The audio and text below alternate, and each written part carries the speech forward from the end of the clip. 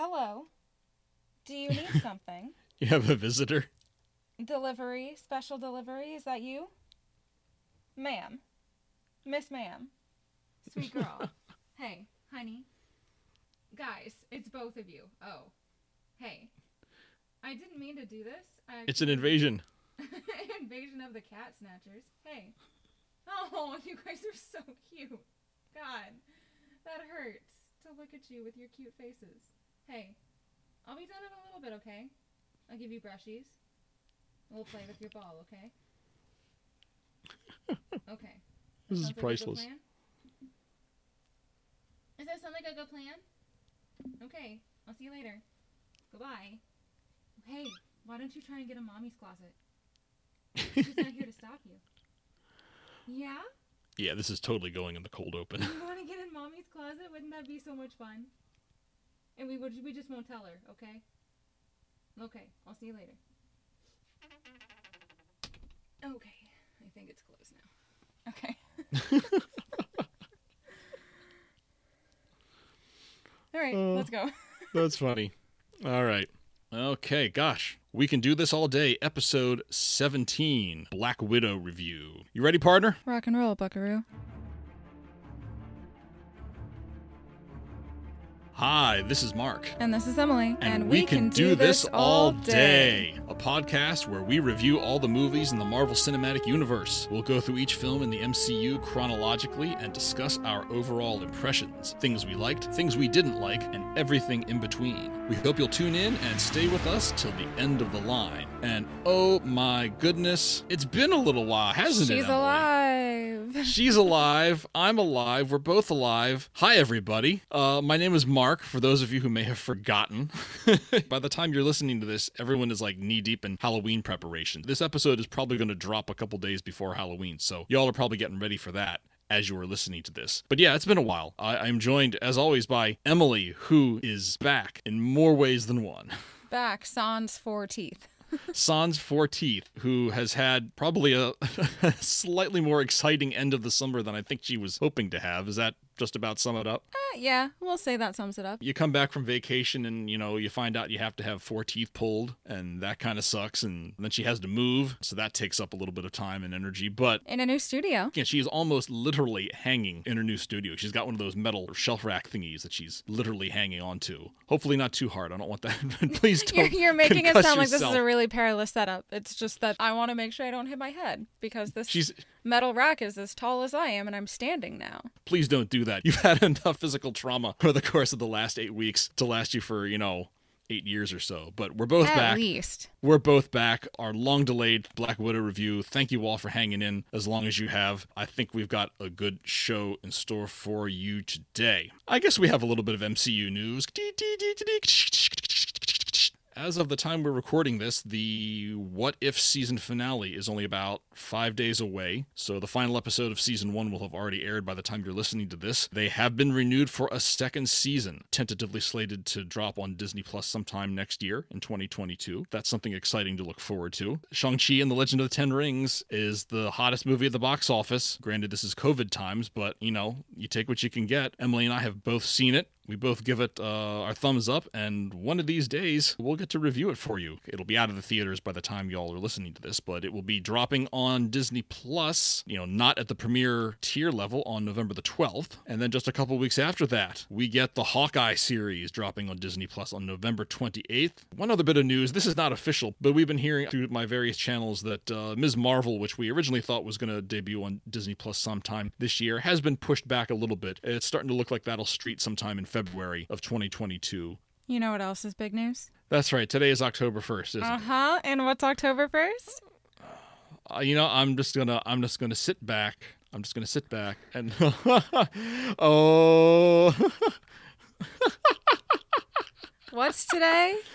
Oh, if anything is going to get Emily in a good mood, and it's not Bucky Barnes, and it's not Clint Barton, it must be our good friend Venom. It's Venom. Yes, I guess Venom Let There Be Carnage is in theaters as of today. Today is October the 1st, so it's in theaters right now, isn't it? Mm-hmm. Maybe it'll still be playing in theaters by the time you'll hear this podcast. Andy Serkis is directing it. So it's almost like he's forcing me to not dislike it, which is really, really manipulative, but it just might work. I don't know if I'm going to see it in the theater. I'm kind of still rationing my theater going. I think I'm going to have to save October for the James Bond movie. But you should see it. Everybody should see it. I'm going to go this weekend because I can't go tonight because we're here, which is fine. It's fine. I don't want to go on opening night anyway because that's too much. Just saying. Everybody should go see Venom. I'm just saying. Go see Venom. For Make me. Emily happy. Go make Emily happy. Thank you. And now, on to tonight's main event, our review of Black Widow. Now, the movie will be, I think, on Disney Plus in the normal package very, very, very shortly, but there are probably still a lot of people out there who have not seen it yet, so I kind of feel like we especially need to say spoilers, spoilers, spoilers abound in this review, because we are basically going to retell the entire movie. So if you haven't seen Black Widow yet and you don't want to be spoiled, hit that pause button right now and don't play us until you've seen the movie. It is on Blu-ray and DVD right now, in case you're interested, so you could probably get it off a Redbox or something like that. But yes, we're reviewing our first new film, which is exciting. This is the first time we've ever done this. Black Widow opened July 9th, 2021 in theaters and on Disney Plus's Premier Access platform, which, as I'm sure most people know by now, led to Scarlett Johansson's lawsuit against Disney, which, as of this recording, has finally been settled. We got news of that just yesterday. She and the giant mouse came to some sort of an agreement. Who knows how much money it is, but I am sure ScarJo is getting paid. The movie stars, as we mentioned, Scarlett Johansson. It is so good to finally be saying her name first on this list, by the way. Florence Pugh, David Harbour, Rachel Weisz, Ray Winstone, Oti Fagbenle, Olga Kurylenko, and William Hurt. The film is directed by Kate Shortland. Kate Shortland is a relative newcomer. This is only her fourth feature film, but her 2021 film Lore, which she co-wrote and directed, drew the attention of Scarlett Johansson, who really liked it. Screenplay by Eric Pearson, based on a story by Jack Schaefer and Ned Benson. At the box office, and I admittedly wrote this down a week or two ago, so hopefully it's still reasonably current. On a budget of $200 million, this film had grossed just over $370 million at the box office and earned about $125 million through Disney Plus streaming and other digital downloads, for a grand total of roughly $400 million. Given the unusual circumstances of this film's release, most notably a simultaneous release in theaters and on streaming, to say nothing of it happening in the middle of a global pandemic, it's hard to say overall how this picture has done so far. I mean, if you look at just the box office numbers, it's down near the bottom of the MCU box office receipts, just above Incredible Hulk, just below Captain America: The First Avenger. Because of COVID, you didn't have record numbers of people flocking to the theater at that time, and a lot of folks took a pass on the $30 price tag for Disney Plus Premier Access, so hopefully those numbers will shake out before the end of the year. This movie was the first feature film of Phase 4 of the Marvel Cinematic Universe, with WandaVision being its first TV show. The movie was originally scheduled to open on May 1st, 2020, but as you may already know, had its release date bumped 3 times due to COVID. First it was November 6th, 2020, then May 7th, 2021, and then finally settled on July the 9th, 2021, with simultaneous release in theaters and on Disney Plus's Premier Access platform. And, as we referenced earlier, Scarlett Johansson sued Disney for breach of contract, claiming that she was promised that the film would be released exclusively in theaters. And as such, she was arguing the Disney Plus release cut into box office receipts, which in turn kept her from getting bonuses that would have kicked in when the box office receipts hit certain milestones. And as I said already, just yesterday it was announced that she and Disney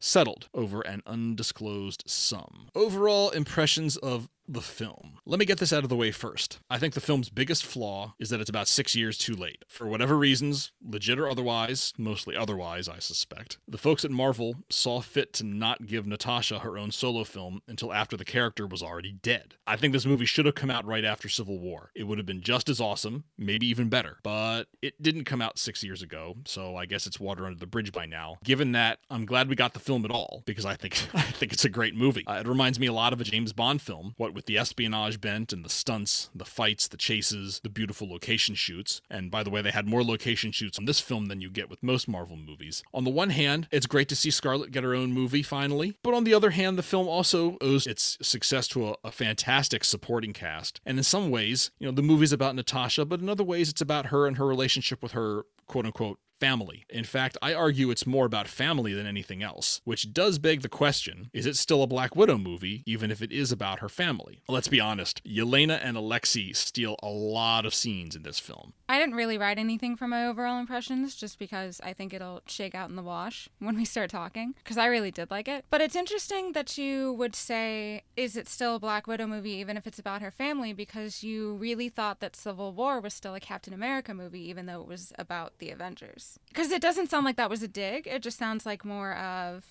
why would they call it Black Widow if it's about a larger story? Same with why would they call it Captain America Civil War if it's about the Avengers? I still thought it had a close enough focus on Cap that it warranted having that title. I'm not saying that Black Widow doesn't deserve to have the title Black Widow. I'm not making any definitive calls or anything, but it just crossed my mind. There are times that movie you have so much of, Yelena and Alexei and Melina. There's a lot of scene stealing in this movie, I think. Especially later as the movie moves on, it just kind of felt at times like the focus was less on Natasha and more on these other, 2 or 3 people. I just got that feeling more in this movie than I did in Civil War. That's fair. I mean, I just feel like we saw a lot of Tony in Civil War. Yeah, well... quite a lot of Tony. Because Robert Downey Jr. If you secure the services of Robert Downey Jr. for your movie, you're probably going to want to use him. I guess I would also like to have seen more of the Red Room in terms of the specific training that the Widows go through. We got glimpses of that between this film and Age of Ultron, but I was really kind of hoping to see more of that, and you don't really get a lot about the training or what they go through or what life is really like when you're learning to be a global assassin. This is the first movie that we've gotten to rank on this list in quite some time. I currently have it slotted at number 11 out of 25. I had to update that now that Shang-Chi is out. So in my rankings, it's number 11 out of 25, just above Captain Marvel and just below Thor. So I don't know. Did you want to jump in with your ranking? I put it at number 7. Or, well, 7, 8. 8 or 9 is Captain America, the First Avenger. And so I would say Black Widow is 7 or 8. Or maybe 6 and 7. Okay, wow. Not a firm number, but in that sort of general top 10. I've got it at 11, so I probably could just as easily have had it at 10 if I wanted to, but I guess it kind of depends on the mood I'm in or whatnot.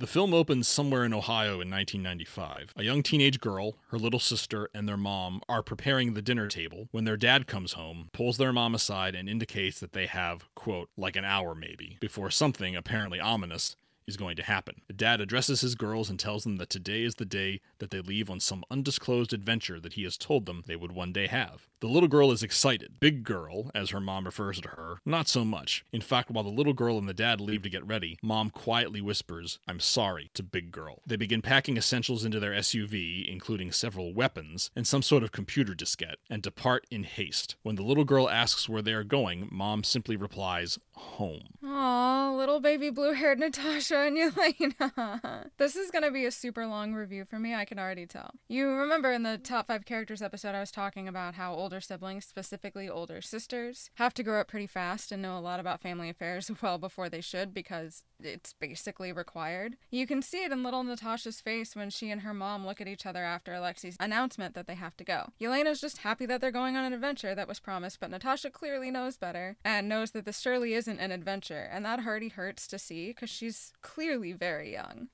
Soon they're off, driving through the suburbs, listening to Don McLean's American Pie, the little girl's favorite song, nervously avoiding some sort of police checkpoint near the edge of town. This was the second time that I watched the movie for the review, and I realized something about Yelena with this scene. Her favorite song is American Pie, and her obsession later with finding cool ways to die. Yeah, I hadn't... When isn't American Pie kind of, Yeah, it's a fatalistic song. It's about the day the music died, the day that Buddy Holly, the Big Bopper, and Ritchie Valens' plane crashed in Iowa in 1959, so... It's just a very fatalistic song, so I can kind of see how that would get into her She already knew as a kid, yeah.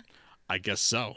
They eventually find themselves out in the middle of nowhere and stop at what appears to be a farm. Inside one structure is a single-engine plane that they quickly prepare for takeoff. Dad conspicuously moves a very large piece of farm equipment out of the way single-handedly, like it was nothing. Moments later, a fleet of vehicles bearing SHIELD logos arrives to apprehend them. Mom, with the kids on board, starts the engine and begins to taxi away from the structure while Dad fights off the incoming SHIELD vehicles with a rifle. He runs after the plane, in a decidedly superhuman-looking manner, and jumps onto the wing, still firing at their pursuers. In the course of the firefight, Mom is shot, and Big Girl is forced to climb into the cockpit and help get the plane off the ground, which, with great difficulty, she does, and with Dad hanging on to the wing for dear life. Hours later, they land in Cuba. Mom, identified as Melina, is hauled onto a stretcher and taken away. Before she's taken away, Big Girl speaks to her in Russian. Melina replies in English, "Don't let them take your heart." A white limo approaches and some guy in shades and a tracksuit emerges. Dad identifies him as General Dreykov. Dreykov responds, "The Red Guardian returns," and they embrace. Dad gives Dreykov the disc. When the little girl runs after Dad, a soldier grabs her. Big Girl assaults the soldier and takes his gun, brandishing it and warning everyone to stay away from her sister, now identified as Yelena, both in English and in Russian. Dad talks Big Girl into giving him the gun. She tells them she wants to go back to Ohio and that they can't do whatever it is they're going to do to them to Yelena. "She's only 6. You were younger," responds Dad. He then tries to reassure the girls that they will be okay and that they will look out for each other. Dreykov nods to 2 soldiers, who then render the girls unconscious with hypodermic needles before carrying them off. "That one has fire in her," comments Dreykov. "What was her name again?" Dad replies, "Natasha." I really like this scene with Natasha defending Yelena. Again, you gotta do what you gotta do to protect your sister, and she knows that, despite the obviously odd circumstances. That whole opening teaser, I just thought it was kind of riveting, because it's like I sorta kind of had an idea what was going to be happening at the beginning just from what little bit I'd heard, but I ultimately didn't know, and I still felt very kind of excited and, intrigued all the way through that set piece at the beginning. I think the same as with Winter Soldier. There was a point in Winter Soldier where I realized we were in for a serious movie. A serious, emotionally and sort of mentally. And so I think this, a little tiny child with a gun defending her sister, I was like, oh, we're in for a serious moment, aren't we? Mm-hmm. And so we get what I think is our first full opening title sequence with credits in it and all since way back in Incredible Hulk. Talk about knowing that you're in for a serious movie. I think it's a terrifying and rather chilling montage of images, starting with Natasha and Yelena being rounded up violently with several other girls, with Dreykov looking on. He pulls Natasha off to the side and he tells her, the Red Room is your home. And then we see images of Natasha training and being indoctrinated, along with her and Yelena posing for those staged photos of them opening up presents at Christmas. They kind of follow through with the girls getting older and all these images of violence and unrest, presumably sown by Black Widows. It's a powerful, if disturbing, way to open the film. And that haunting cover of Smells Like Teen Spirit. It was just, ugh. The title sequence is kind of when I kind of realized, wow, there's going to be some darkness in this movie. 21 years later, we see Natasha Romanoff on the run after the events of Captain America Civil War. She's being pursued by Secretary of State Thaddeus Ross for violating the Sokovia Accords and assaulting T'Challa, the King of Wakanda. For a second, I was like, but she didn't assault T'Challa, and then I remembered the airport in Germany. A superhero battle technically counts as assault. I think if you fire widow stings at someone, it probably counts as assault. Just sort of no matter what the instance was. She still fired a projectile at the leader of a sovereign nation, who just happens to be a superhero. Yeah, I just sort of forgot about that part. So just a tiny little detail. We cut to Morocco, where a group of Black Widows is targeting a woman carrying a package. The team leader of the group engages the target and kills her. But before she dies, the target takes a canister from the package and uses it to spray the Black Widow with a red dust that neutralizes the mind-controlling agent that has her brainwashed. The Widow, who is identified shortly thereafter as Yelena Belova, comes to her senses and realizes she's just murdered a former widow who tells Yelena, with her dying breath, to use the other canisters in the package to free the others. Yelena uses her combat knife to cut a tracker out of her thigh and flees with the package before the other widows can converge on her position. The other widows inform Dreykov that Yelena has deserted and that they need to enact the Taskmaster Protocol. We then quickly cut to an ominous-looking masked, hooded figure, Taskmaster, who is watching video of Clint Barton's and T'Challa's fight at the Leipzig airport from Civil War. A Black Widow plugs a data drive into the back of Taskmaster's helmet. I'll have more to say about Taskmaster later. Let it be said now, though, that the character in this film is nothing like Taskmaster in the comics. Anyway, watching Yelena dispatch that ex-widow reminds me why I think this just might be the most violent of the MCU movies so far. She stabs her, twists the knife, and then rips it outward, and I'm watching this, I'm thinking, damn, this is hardcore. This is a serious Marvel movie. This is a serious kind of espionage action thriller.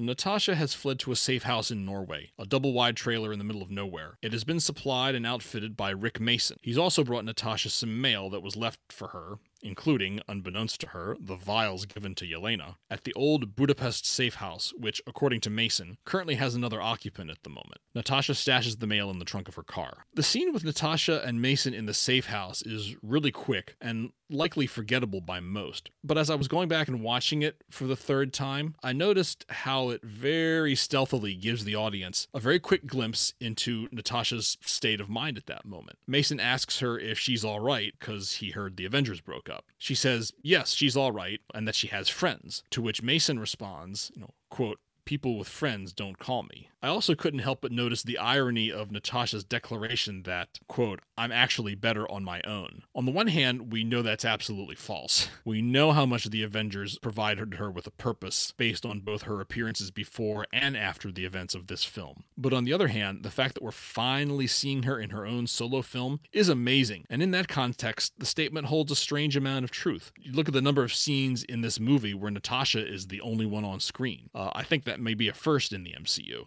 I really like the idea that Natasha has people completely outside of S.H.I.E.L.D. and the Red Room. Like, I can bet you that probably not even Clint knows about Rick Mason. I mean, even we didn't know about Rick Mason. There's something kind of intriguing about that. I feel like I want to know more about this guy. Yeah, obviously Rick Mason is the one in charge of the safe house in Budapest that she and, well, we'll get to it, but that she and Clint used. But I can bet you that Clint did not see Rick Mason. One night, Natasha is at home Netflixing and chilling when her power goes out. She's run out of fuel for her generator, so she heads into town to get some. She's crossing a bridge into town when she's attacked by Taskmaster, who is wielding a small vibranium shield, much like the one used by you-know-who. The two engage each other in a fight, and Taskmaster is copying Natasha's fighting style verbatim. Taskmaster is after the vials, and spots them in the wreckage of Natasha's car. Natasha realizes this, and runs to the box containing them, when she's greeted with another onslaught by Taskmaster. Taskmaster gets the upper hand and knocks Natasha off the bridge into the river below. Taskmaster goes to retrieve the box only to discover that the vials are missing. Natasha survives the fall into the water and makes it ashore downstream, along with the vials, which, she discovers, contain a picture of her and her sister, Yelena, from when they were children. It dawns on Natasha that the vials were sent to her from Yelena in Budapest. First off, this is a cool fight, but let me ask you, how often do we see Natasha Romanoff lose a fight? I mean, she gets her clock cleaned here. I think it says something about the stakes of this movie when Natasha is the one getting her ass handed to her for a change. I mean, technically, she is fighting herself. So did Natasha really get her clock cleaned? It's like a philosophy question. If Natasha Romanoff fights Natasha Romanoff, did she really lose the fight? It's 10 o'clock on a Friday night. I don't know how easily I can wrap my head around that one. We'll put that one to the listeners. Natasha arrives in Budapest by train and goes to the safe house. Almost immediately upon entering, she is confronted by Yelena, who, at this point, trusts Natasha about as little as Natasha trusts her. They fight, rather violently, I might add. They're about to kill each other when they mutually agree to yield. This is a great fight, strictly from a choreography standpoint, but man, it's a brutal one. Family makes any conflict intense, but this is insane, this fight. I mean, we've got breaking dishes, breaking cabinets, and people are lifting people up and yelling a lot. They say you only hurt the ones you love, and I guess we see that on full display right here in this fight. I think the only person I've ever actually physically fought is my sister, so that tracks. Yelena explains to her that the vials contain a synthetic gas that counteracts the chemical subjugation used by Dreykov on all of the Red Room recruits. She sent it to Natasha, hoping that one of her Avenger friends, who knows more about that sort of thing, could tell them more about it. Natasha replies that the Avengers aren't exactly on speaking terms right now. She also has a hard time believing that the Red Room and Dreykov still exist, seeing how she thought she had killed him a long time ago. As part of her final defection to S.H.I.E.L.D., she and Clinton Barton blew up the 5-story building that Dreykov was in, duked it out with Hungarian special forces, and hid out in Budapest for 10 days before successfully escaping. Yelena adds, "You're forgetting Dreykov's daughter." And so now we finally know more or less what happened in Budapest, or Budapest, as Natasha insists on calling it, as referenced by Clint and Natasha in Avengers. The apartment is suddenly rocked by an explosion as a kill team of widows infiltrates the safe house through the ceiling. With the help of some pre-existing booby traps, Natasha and Yelena are able to get out of the apartment, but the place is also surrounded by snipers, so getting away from the apartment is another matter altogether. They manage to do so, but in the process they witness one of the widows get severely injured. Natasha tries to save her, but Dreykov makes her kill herself with her widow stinger, forcing Natasha to accept that what Yelena told her is true, that Dreykov and the Red Room are both alive and well. I know, unfortunately, that we're lucky enough to even get this movie in terms of Natasha's backstory, but I feel like it adds so many more questions, especially when it comes to the Red Room and what little we know of Bucky's time with Hydra. In Civil War, Natasha says, "You could at least remember me," to Bucky while he's fighting her under the control of the Winter Soldier programming. And now the Red Room isn't just using brainwashing, but actual mind control, chemical subjugation, whatever it is. So what happened there? I mean, I don't read the comics, so maybe there's something in the comics that I'm missing, but was the Red Room related to Hydra? Was Bucky farmed out to the Red Room? Was Natasha farmed out to Hydra? Aside from being part of S.H.I.E.L.D.? You know, I have questions, and I don't feel like the movies really answer that well enough for a person who doesn't know the comics. We get some answers, but I don't think they're very good ones. Well, I think this ties in a lot to what I was referring to earlier when I feel like I wanted to learn more about the Red Room and how it operates under normal circumstances and how widows are trained. I must confess, I actually have not read a lot of kind of classic Black Widow in the comics, so I don't really know how the Red Room is presented there. Her origin story is actually very different in the comics. She first debuted like in the late 60s or the early 70s. Well, yeah, and I know in the movie she was born in the 80s, but in the comics, isn't she also, you know, like Bucky kind of? Like 100 years old? It's the whole thing with comics, move the age bar along so that everyone is perpetually the same age. In the comics, she starts out as a spy along with her husband, who is the Red Guardian, and then like he gets killed, and that's like why she gets the name the Black Widow, and then she goes on and becomes a super spy. And I don't remember if it was like a brainwashing kind of thing or what. I don't know enough about the history of the character. I have a bit of a blind spot there. Within the context of the MCU, I agree with you. There are a lot of gaps, and maybe in Hawkeye or some future thing with Yelena, we'll get some answers. I hope so. The two of them flee through the streets of Budapest, first on a motorcycle, then in a stolen car, pursued by widows on motorcycles and Taskmaster in an armored personnel carrier. After their car is blown up by Taskmaster, they manage to make it to an old hiding spot of Natasha's and Clint's, in a subway station, where they are able to shake Taskmaster. Yelena says Taskmaster is capable of mimicking any move you make. She then presses Natasha on details regarding Dreykov's daughter. Natasha explains that she was collateral damage when she blew up the building with Dreykov. I gotta say it again, the stunt work in this movie is incredible. It's like watching a James Bond movie. It's one of the reasons I'm always going to be saying I like this movie a lot. The action is just top notch. My favorite is when they slide down the center of the escalator. I've always wanted to do something like that. How convenient that this just happens to be one of the escalators that doesn't have those little stud thingies along the way that they're put there to keep people from doing just that. I like it when they're sliding on the roof. There's something about them sliding down that stucco roof that I think is really, really cool. That rooftop chase is, I just thought was really neat. Natasha and Yelena successfully get out of the city and into the countryside. Yelena tells Natasha that she doesn't know where the Red Room currently is because it keeps moving. Each widow is sedated before each entry and exit for added security. She also says that Dreykov never came after Natasha for fear of stoking the ire of the Avengers. Natasha tells Yelena that she assumed she, Yelena, had gotten away and was living a normal life. When Yelena asks Natasha why she never came to look for her, Natasha replies that she didn't think Yelena wanted to see her. Yelena counters that she thinks it's because Natasha didn't want her little sister to get in the way of her playing with the cool kids. Natasha says that they were never really sisters. Yelena counters that the Avengers were never really Natasha's family. And then we get Yelena's now infamous mocking of Natasha's fighting pose. It does look like you think that everyone's looking at you, like, all the time. Natasha says that every day spent posing, she was trying to make herself something other than a trained killer. Yelena says that they are both still trained killers. Only, quote, I'm not the one on the cover of a magazine. I'm not the killer that little girls call their hero. Ouch. Later, Yelena tells Natasha that she, Yelena, and the recent crop of widows are being chemically controlled, not psychologically controlled as Natasha and the older widows were. That's why the vials with the red counter agent are so important. Otherwise, Dreykov just keeps taking young girls, converting most into widows, and killing the rest. Natasha invites Yelena to join her in finding the Red Room, setting the widows free, and killing Dreykov. Yelena accepts. This scene is obviously very talk-heavy, but I thought it warranted being included in the plot synopsis because it's such an important scene. Yelena is airing out some pretty hard truths here. Sure, she may be jealous at the fact that Natasha had a good number of things go her way during her break from Dreykov and the Red Room that she didn't have, but that doesn't mean Yelena is wrong. Natasha's had the protection, the fellowship, and yes, even the celebrity of the Avengers for the last several years, while Yelena has had had to fend for herself this entire time. I'd probably be kind of pissed too. Honestly, in the long run, that verbal fight probably hurt more than the physical fight that they just had. I joke about the one physical fight that I've ever had with my sister, but we've had a couple of verbal fights that still sting, and it's been many years. That's how words cut deeper than knives, I think, sometimes. And then on top of this, we get the vest scene. I just love that scene. I just think it's so adorable how excited Yelena is about buying her first piece of clothing of her own accord, now that she has control of her own life. And as we discussed in our top 5 MCU characters episode last time, it's obvious to me that Yelena is especially happy that Natasha, her big sister, agrees with her how cool the vest is. The vest is cool. It is cool. So cool. So many pockets. Pockets rule the day. Just like people don't understand sister being sisters, people don't understand how cool it is to have something that has pockets that are functional when you're a girl.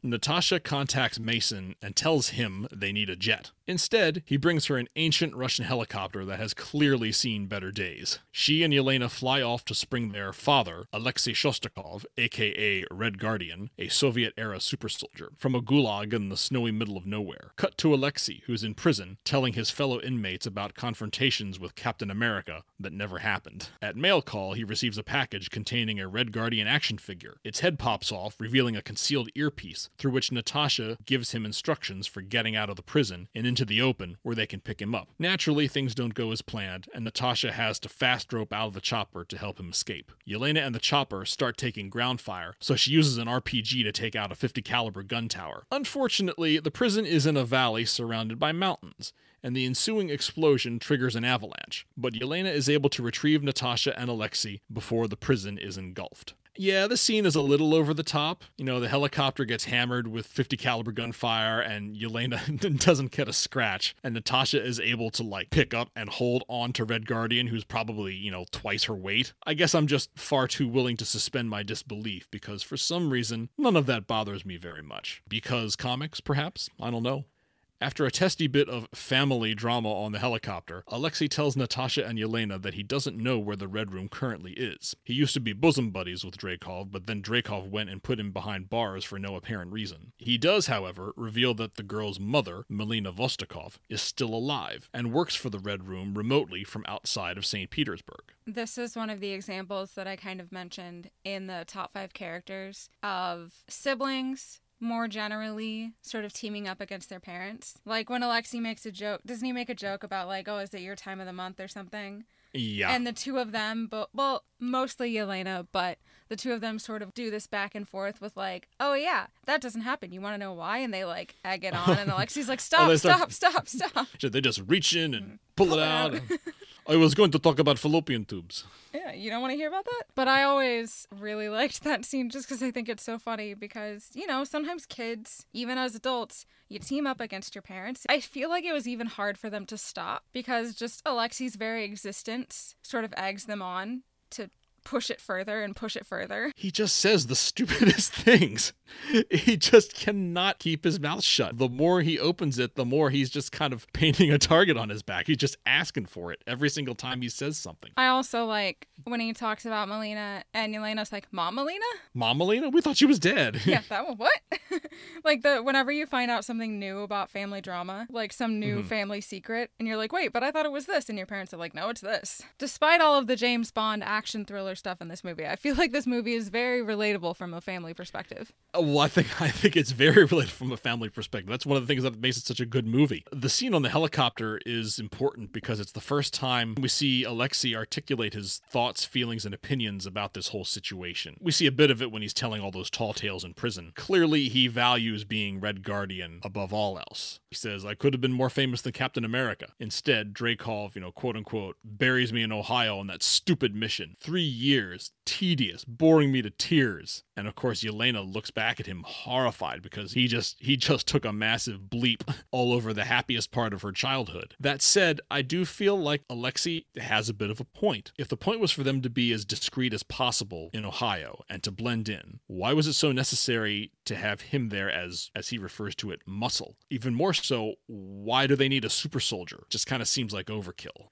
After Alexei insists that they will have enough fuel to make St. Petersburg, the helicopter crashes near Melina's compound after running out of fuel, and the family is reunited. One of my favorite scenes in this movie is all of the women sitting in the living room / kitchen, and Alexei's in the bathroom trying to put on his Red Guardian uniform again, and they're all just quietly staring at anywhere but each other. I know it's meant to be more, maybe a tense situation. I think they might have been going for tense, but it was funny to me. Because they don't want to have to talk to each other, because then they would have to address some of the issues, that they don't want to talk about, obviously. So instead, they're just, oh, I'm going to look over here, and I'm going to look over there, and I'm going to look up here, like anywhere but where I have to look. It's funny you mentioned this, because here we go, the differences between you and me and the stuff that we think about. But when I see that scene, I interpret their sort of discomfort very differently. They're sitting there, and, Alexei, he has gone into the bathroom. They don't know what he's doing in there, but they can hear all of these very uncomfortable, unsettling grunting and groaning noises. And all I can say is if a dude goes into the bathroom and starts making all those sorts of noises, I'm going to be thinking all sorts of weird stuff, wondering what the hell is going on in there. When it comes down to it, I have the mind of a 9-year-old, and potty humor is all I think about. Melina reveals that during their time in Ohio, they had infiltrated a research facility that was a front for S.H.I.E.L.D., which back then, of course, was Hydra. S.H.I.E.L.D. scientists who, in addition to the Winter Soldier project, managed to create the first and only cellular blueprint of the basal ganglia, part of the human brain associated with voluntary motor function, procedural learning, cognition, etc. The key to unlocking free will. That is the basis of the chemical subjugation that Dreykov uses on his widows. And again, more questions. I have them. How did Alexei get to be a super soldier? Was there more serum than just what was in the car with Howard that went to the extra Winter Soldiers? Why would Hydra give the serum to Red Room or let it be stolen? Theoretically, only to give it to one dude who then went to Ohio, of all places, with it in his blood. And also, why didn't Natasha ever say anything about the fact that she knew a super soldier before Steve? Again, maybe I'm missing something because of the comics, but I always pictured Red Room and Hydra, and even Hydra and S.H.I.E.L.D. to some extent, as separate, even though Hydra kind of has some Russian influences and ties. So I'm wondering now how much of the Red Room is tangled up in S.H.I.E.L.D. and therefore tangled up in Hydra. I think we need like a Nick Fury, Agent of S.H.I.E.L.D., Hydra miniseries or something like that to answer some of these questions. The more you ask those questions, the more I'm starting to agree with you and thinking, wow, that's a good point. What is going on here? I don't think it's this movie's fault, of course. I just think it's kind of like the problem with X-Men, is that the more movies you make and the more you try and go into the lore, the more gaps there are. The more you're retconning stuff. Oh, how come Natasha didn't mention that she knew another super soldier before she met Steve Rogers? It's like, well, because they didn't know they were going to be making this movie. Obviously, the reveal Melina had been working on the chemical subjugation stuff all this time is the main point of the scene. But the establishment of the family dynamic after all these years, especially after everything that's happened, is clearly the most intriguing part of the scene for me. Clearly, Natasha has a clinical view of everything, and she seems to have an easy time accepting that this group was never really a family. Same with Melina, although old habits die hard, as her comments about Natasha slouching would seem to demonstrate. And then, of course, Alexei only cares about getting back to being Red Guardian. Although even he at times likes to lapse into, parental tropes, claiming he's proud of his girls. But as we talk about in our top 5 MCU characters show, Yelena gets really upset with all this talk of them not really being a family, because she was very young and it was very real to her. Yelena stalks off to another room to be alone. Alexei follows her and sits with her. Melina tells Natasha that, contrary to what she thinks, she was not abandoned by her biological mother. Natasha was essentially drafted based on her genetic potential. Dreykov struck a deal with Natasha's family to hand her over, but Melina says that Natasha's mom never stopped looking for her, to the point where Dreykov finally had her executed. Even though she wasn't her biological mother, Natasha tells Melina that her advice, pain makes us stronger, helped to keep her alive. Melina then confesses that she had already informed the Red Room of Natasha's, Yelena's, and Alexei's arrival. Back in the other room, Alexei is failing miserably at trying to connect with Yelena, until he starts to sing American Pie, and she smiles. But within moments, Dreykov's forces descend upon them. Alexei is neutralized by a zillion tranq darts. Yelena makes her way through the house and discovers the inert form of Natasha lying on the floor. Melina, now in a widow uniform, enters the room, and widow stings Yelena. I know I'm just a broken record by this point, but the relationship between Melina and Natasha, and by extension Yelena, is done so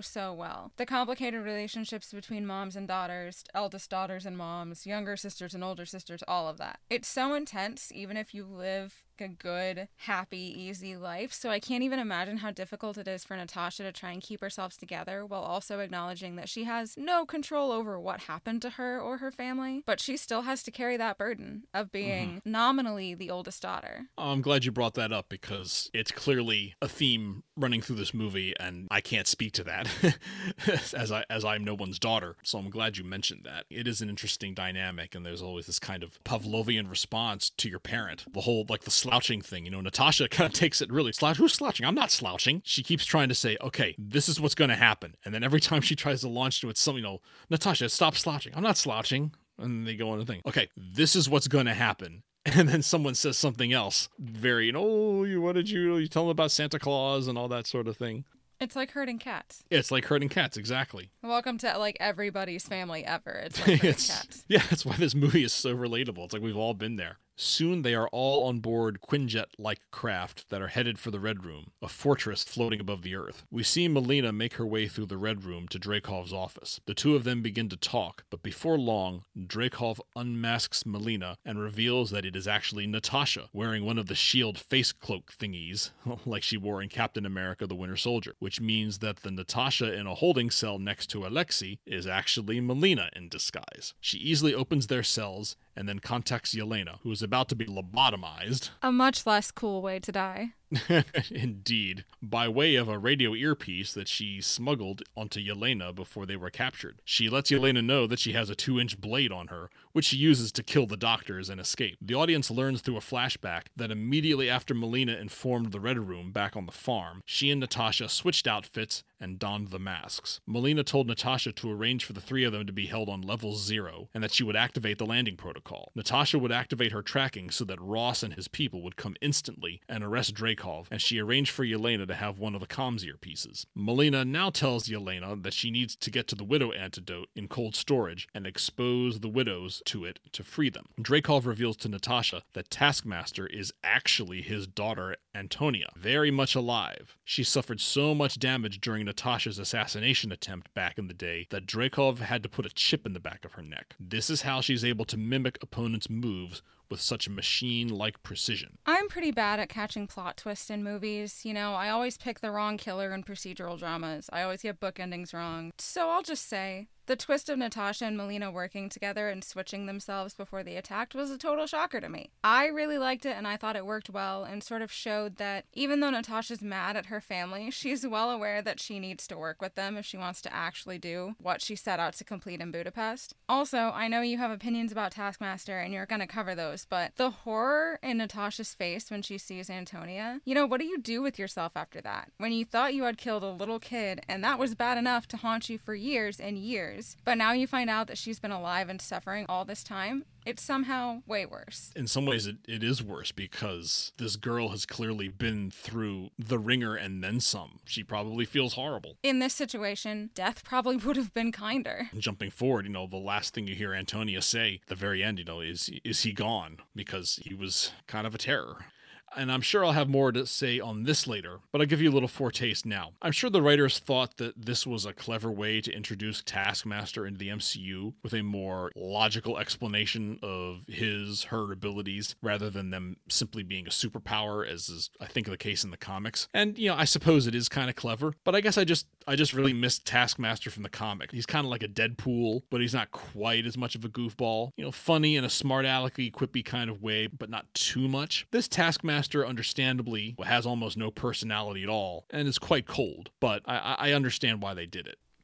Dreykov sends Antonia away, which would seem to present Natasha with an ideal opportunity to kill him. Even with her gun drawn and pointed at his head, Natasha cannot seem to pull the trigger. Apparently, all widows, including Natasha, are conditioned such that when they smell his pheromones, they are unable to commit violence against him. He also gets wise to the plan and locks out the Red Room's landing sequence. He shows Natasha the database of widows and points out that there are widows literally all over the planet, and that he controls the world's power brokers through them. He says that before, these girls were trash, and that he gave them purpose. He says they were the one resource the world has too much of. And so we finally get Dreykov in a nutshell. When it comes down to it, he's a weak, pathetic, misogynistic little bastard. Honestly, I don't think there's a way for the plot synopsis to capture just how icky he is. Like, just how disgusting and bleh. Obviously, a lot of people do think that way. Lots of people think that there are too many little girls and that they're all useless. But it's just so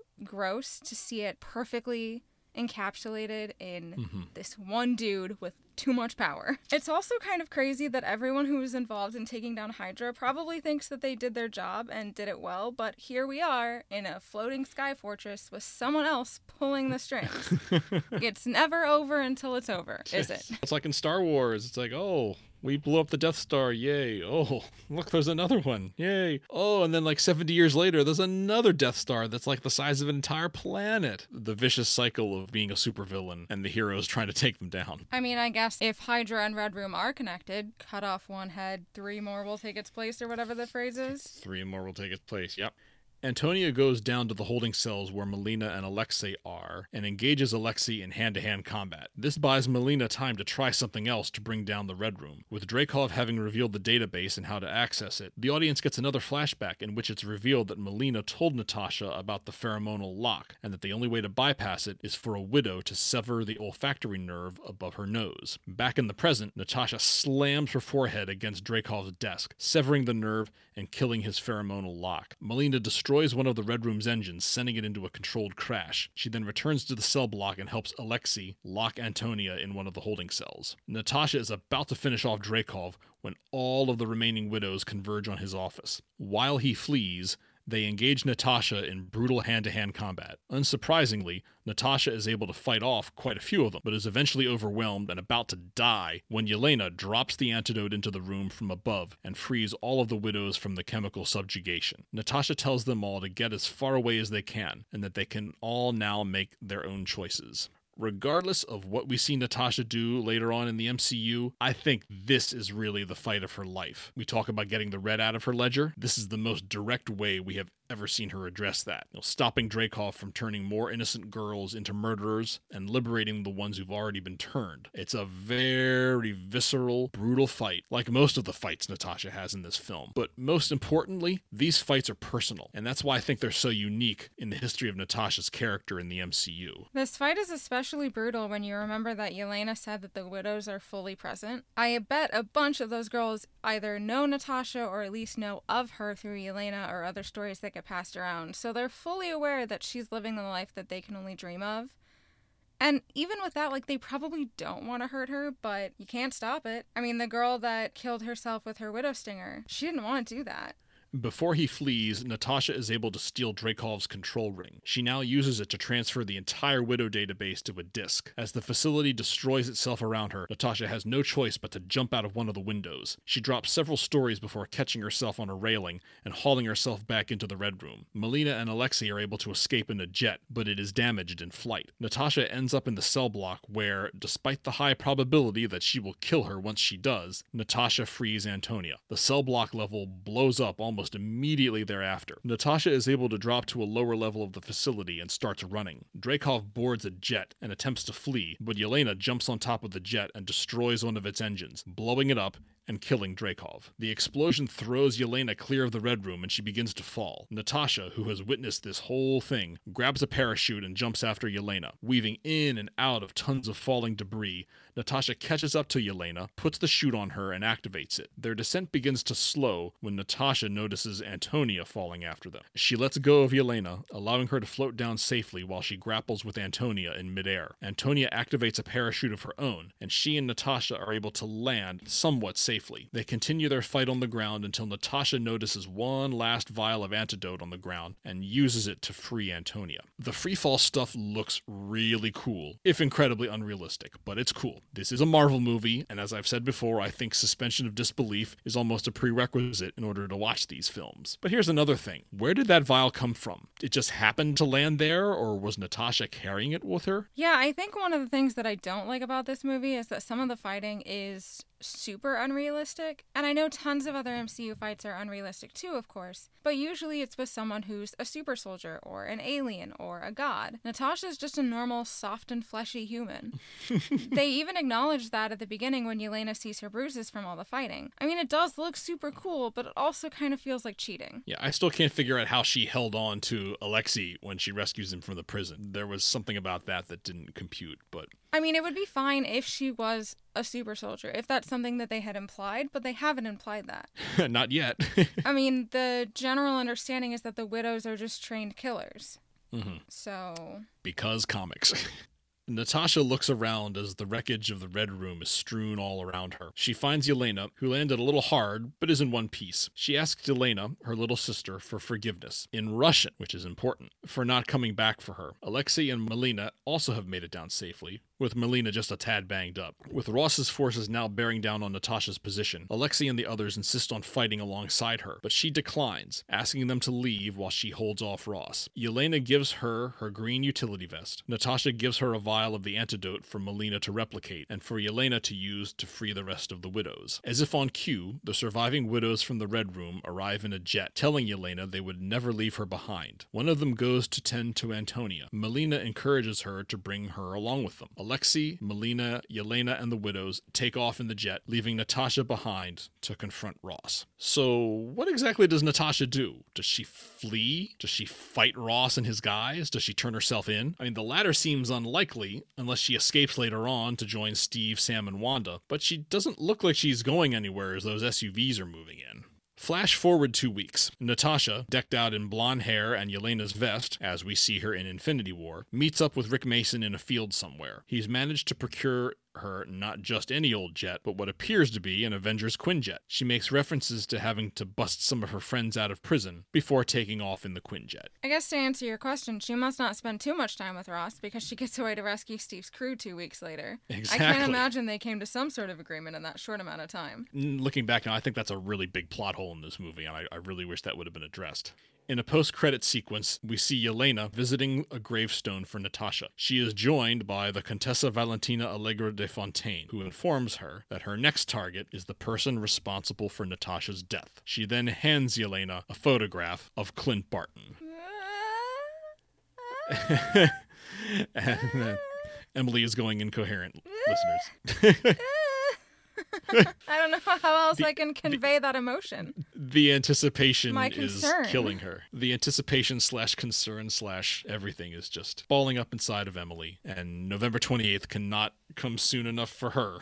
This is the part of the show where we talk about characters and actors. Starting with, and again, it's good to be starting with her, Scarlett Johansson as Natasha Romanoff, aka Black Widow, the Black Widow. First off, again, I'm so happy Scarlett finally has a solo movie under her belt. You and I have been talking for over a year now about how much we love her in this role and how important she is to the MCU for a whole host of reasons. She finally has an opportunity to shine on her own. And here I guess I'm going to get in trouble again, because I'm going to say kind of. Clearly, she has a lot to do in this film. And as I said earlier in the show, one of the things I really like about this film is how much we see Natasha on her own, especially early on. She's got more fights and drives the action of the film more than at any other point in the MCU. As we've said already, it's a moment for Natasha and for Scarlett Johansson that is way, way overdue. Having said that, this film has a fantastic supporting cast, and there are several times when she, I think, kind of loses the scene to another character, usually Yelena or Alexei. So as the movie goes on, it frequently feels less like a movie about the Black Widow, Natasha Romanoff, and more like a movie about the entire family of Black Widows, including Yelena,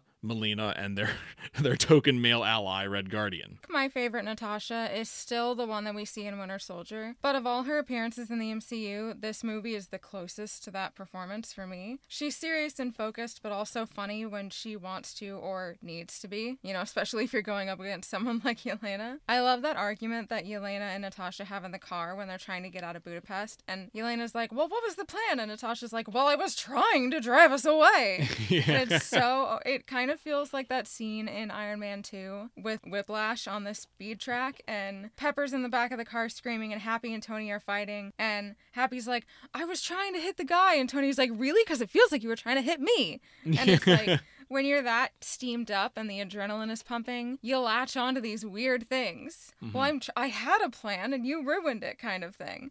And it's so dramatic and childish while all of these sort of James Bond-esque explosions and chaos is going on all around them. I like to imagine that even though Natasha is, in her 30s, she never actually got to live out a normal life. So really, she's more like a teenager still. And I think you get some of that in this movie, and I really like that sort of real-world characterization that she's not this 100% mission-honed robot. Florence Pugh as Yelena Belova. I mean, if you listen to our last episode, you know how I feel about Yelena. I love her. Florence Pugh does a perfect younger sister to Scarlett Johansson's older sister, and she also stands alone as a really great character in her own right. It's fun to see Yelena as Natasha probably was when she first broke her Red Room programming. Like we mentioned with the cool vest and making jabs at Natasha, things that she wasn't allowed to do before. But you also see her heartbreak at the fact that she caused the death of one of her sister Black Widows. That the one good thing she remembers from her childhood technically wasn't true. And then, of course, that she lost her sister at the end. The one person who really mattered to her that whole time. She's great,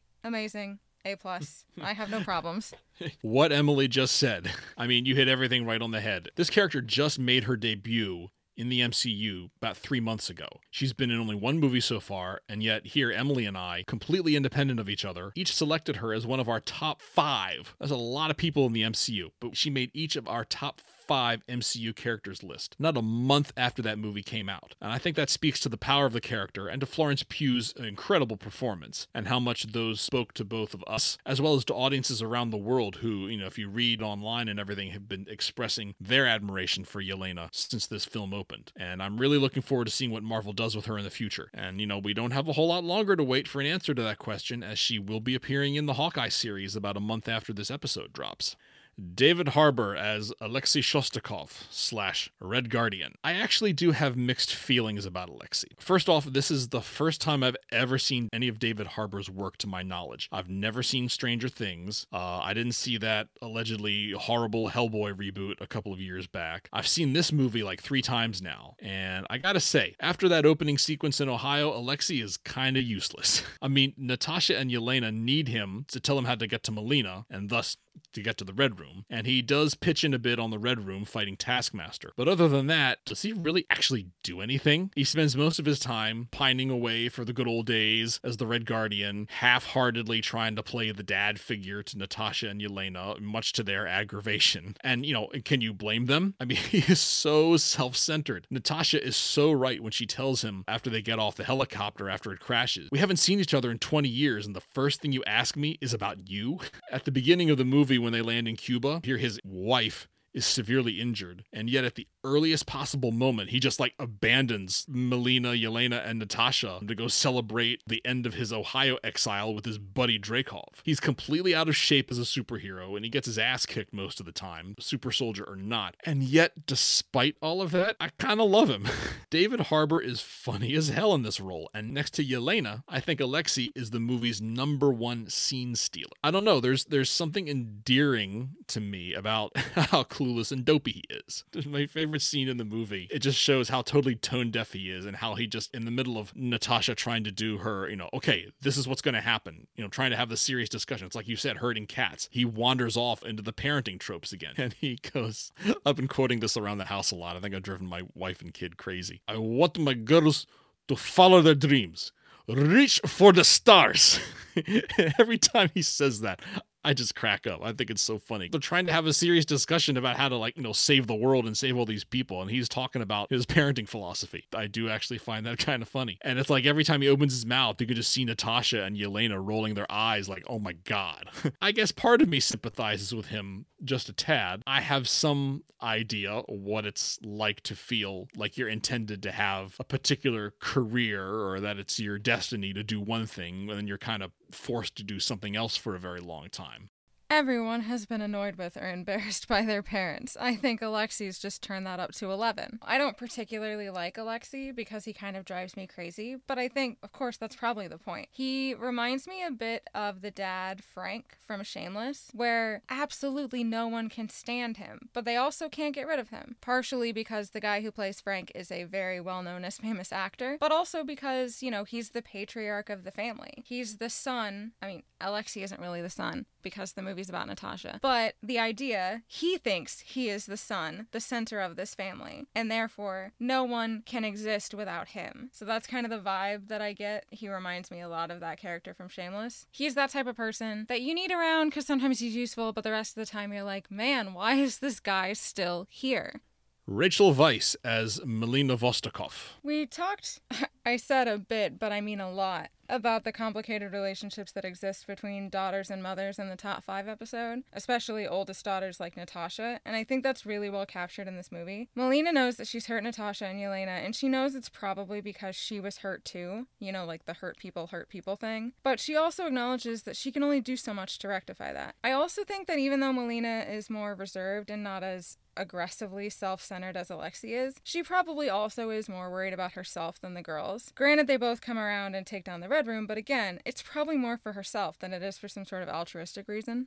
I agree. She's kind of focused on the mission and focused on her job. Yes, she's much more subdued about it than Alexei, because Alexei just, hated doing this and just wanted to go back to being a superhero. But like I said, I can't speak to the mother-daughter dynamic.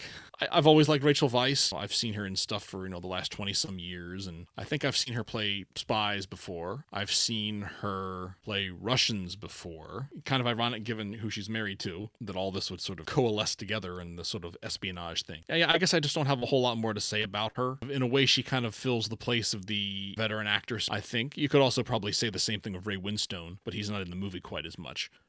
Speaking of Ray Winstone, we are up to Ray Winstone as Dreykov. The best villains or adversaries in the MCU, they tend to be the best because the audience has some measure of sympathy or empathy for them. You think of Eric Killmonger or Adrian Toomes, aka the Vulture, or even Loki. They're bad guys, but it's like you can kind of see where they're coming from. By contrast, I think Dreykov is a great villain for the exact opposite reasons. He's just so contemptible and so vile. He's a sadist, a misogynist, a weakling, and a coward, and I wanted him to get his due so badly because he's just so thoroughly disgusting. Sometimes you need the bad guy to just be bad, and Ray Winstone does that very well, I think. If I hate a character viscerally that much, it usually means that the actor is doing their job. And what's particularly impressive is that you don't really get to know him until well into the film. In the grand scheme of things, Winstone doesn't have a whole lot to do, but he really makes the best of it, I think. I want to be surprised at how gross Dreykov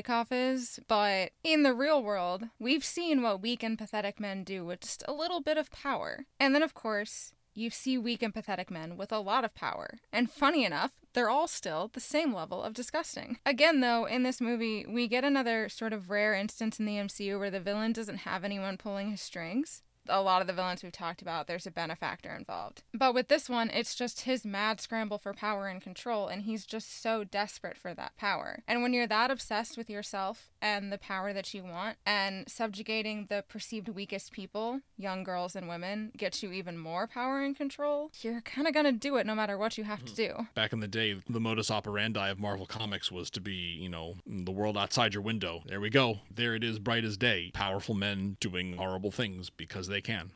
Oti Fagbenle as Rick Mason. I really like Rick Mason. I like the fact that even though Natasha moves through all these different worlds, S.H.I.E.L.D., Red Room, heck, even working for Tony in the second Iron Man movie, there's someone who's known her through all of these changes. I also really love a good, true, neutral character. Mason definitely doesn't have any morals. He's just doing what he does, and, who cares what happens in the end? I said before, I would love to learn more about Rick Mason. There's an archetype there that I don't think you really see much of in the MCU. You've got your, like Ned in the Spider-Man movies, the guy in the chair, the genius inventor, and there are lots of different archetypes, but Mason is just kind of your supply guy. It's like, oh, you need this? I got it. It's like quartermaster on a ship in the Navy, or arguably the most important person on a naval vessel is the quartermaster, and it's something that people don't think about as much. They take it for granted. It's not like this stuff just magically appears. Someone's got to get it. I suppose, in the grand scheme of things, I should not be surprised that Natasha knows someone, that Natasha has a guy who can do this for her. The Black Widow has a supply chain, and Rick Mason is it. He adds some color and some dimension to her character and her life that we'd never seen before, maybe never even considered until now. And I just thought it was a really nice touch, and I hope we get to see more of him at some point later in the MCU. Olga Kurylenko as Antonia Dreykov / Taskmaster. I didn't really have much to say about her because you don't really see much of her. It is kind of interesting how many James Bond connections there are in this movie. I mean, it's a spy thriller that kind of plays out like a James Bond movie. We've got Daniel Craig's wife playing a major role. We're talking about this movie, just a few weeks before the release of Daniel Craig's swan song in the Bond franchise. And they even got a Bond girl to play one of the quote-unquote bad guys, but she doesn't really do much. I didn't have anything to say about her, I think because it was too painful to think about. A lot of this movie is sort of the relatable struggles that you have with a family. But then there's that layer of Natasha has probably ruined a lot of lives, and now she has to come face to face with the worst one. Loki even brings it up in the first Avengers movie. There's something about Dreykov's daughter, and we don't know what it is at the time, but the fact that it wasn't just, oh, you killed a little kid. It's that you tried to kill a little kid, and then you severely scarred her physically and emotionally, and then she proceeded to live another couple of decades being tortured, essentially, by her own family, by her dad. While still having to live with the literal and figurative scars inflicted on her by Natasha. And so I think just thinking about that, I didn't want to write anything because I was like, no, it's terrible. It's too terrible. I don't want to think about it. It's funny, and I am thinking more about her now that we're talking. At the very end of the movie, I almost, we talked about how, death would be almost like a sweet release. I almost wanted her to be dead at the end of that fight at the movie. I almost wanted Antonia to be dead because it's like, she's been through so much crap. This would actually be the most merciful thing for her. William Hurt as Secretary Thaddeus Ross. Yeah. Okay. I mean, he's fine. I'm still glad he chilled out after Incredible Hulk, but even with that, it's, okay, you're here. That's fine. You're fine. It's fine. Miscellaneous stuff. I like to talk about film scores and so forth. The score for Black Widow was composed by Lauren Balfe. I like the score a lot. It's very different from anything else that we've heard in the Marvel Cinematic Universe. I think a lot of the Russian influence, the choral aspect of it and so forth, it just kind of has that very appropriately enough epic Russian flavor to it that adds a dimension that we just haven't heard before in the MCU. I also liked the addition of the pop culture songs. The Smells Like Teen Spirit cover. I think Sia is playing in her car when she's driving into town when she's in Norway. Someone has told me that. Yes, I think that's true. I like the idea that she's in a remote area of a Nordic country and Sia's on the radio. And you'd think oh, are you going to change it? And she's probably like, nah, I like it. She's probably thinking one day I could be like Lillian in Accounting with the Lip Piercing or whatever that girl that she's trying to Steve up with at the beginning of Winter Soldier. She watched pop culture things when she was training for the Red Room. She knows. Mm-hmm. She probably, knows what she likes.